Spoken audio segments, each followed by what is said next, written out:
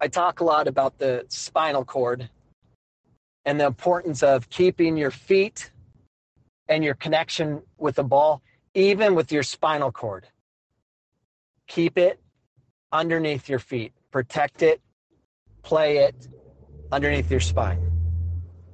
Anytime the ball gets in front of your spine, so if you're making contact with the ball, passing the ball with the inside of the foot, with the ball in front of your spine, beyond your plant foot, or if it's beyond your spine, it's going to have a bad effect on the ball. Your touch is going to be further away.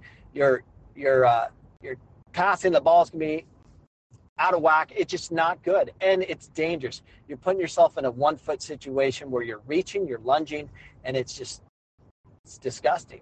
You got to be careful how you shift your weight away from the spine. So if you watch the game and you watch players, you can tell how technical they are based on their first touch, how they play the ball, how they protect the ball. If the ball is beyond their spine or their balance is beyond that, they're not that technical. You can see it. The ones that touch the ball in their foot is in front of their plant foot, the more goofier of a player they are. Control the ball with your spine, get your feet set, and then move. That's how it's done. If you're striking the ball even with your spine and driving through, there's more power there. There's less power the further away you get away from your spine. When you make contact with the ball and you follow through, that's when your foot is beyond the spine, because that's after follow through.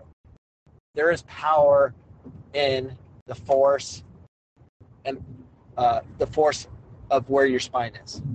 The impact. Your spinal column, the center of gravity, that's where you need to be.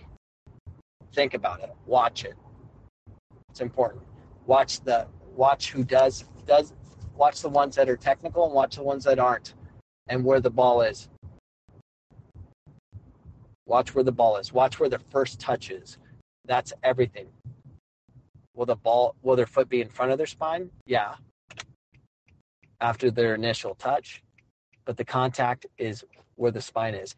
And if you let the ball travel to the point of the spine, you can change your mind, get your feet set, spin, turn. You can do so many things. But if you're reaching for the ball, that's where you get in trouble. That's where you get hurt. That's where you're just off balance.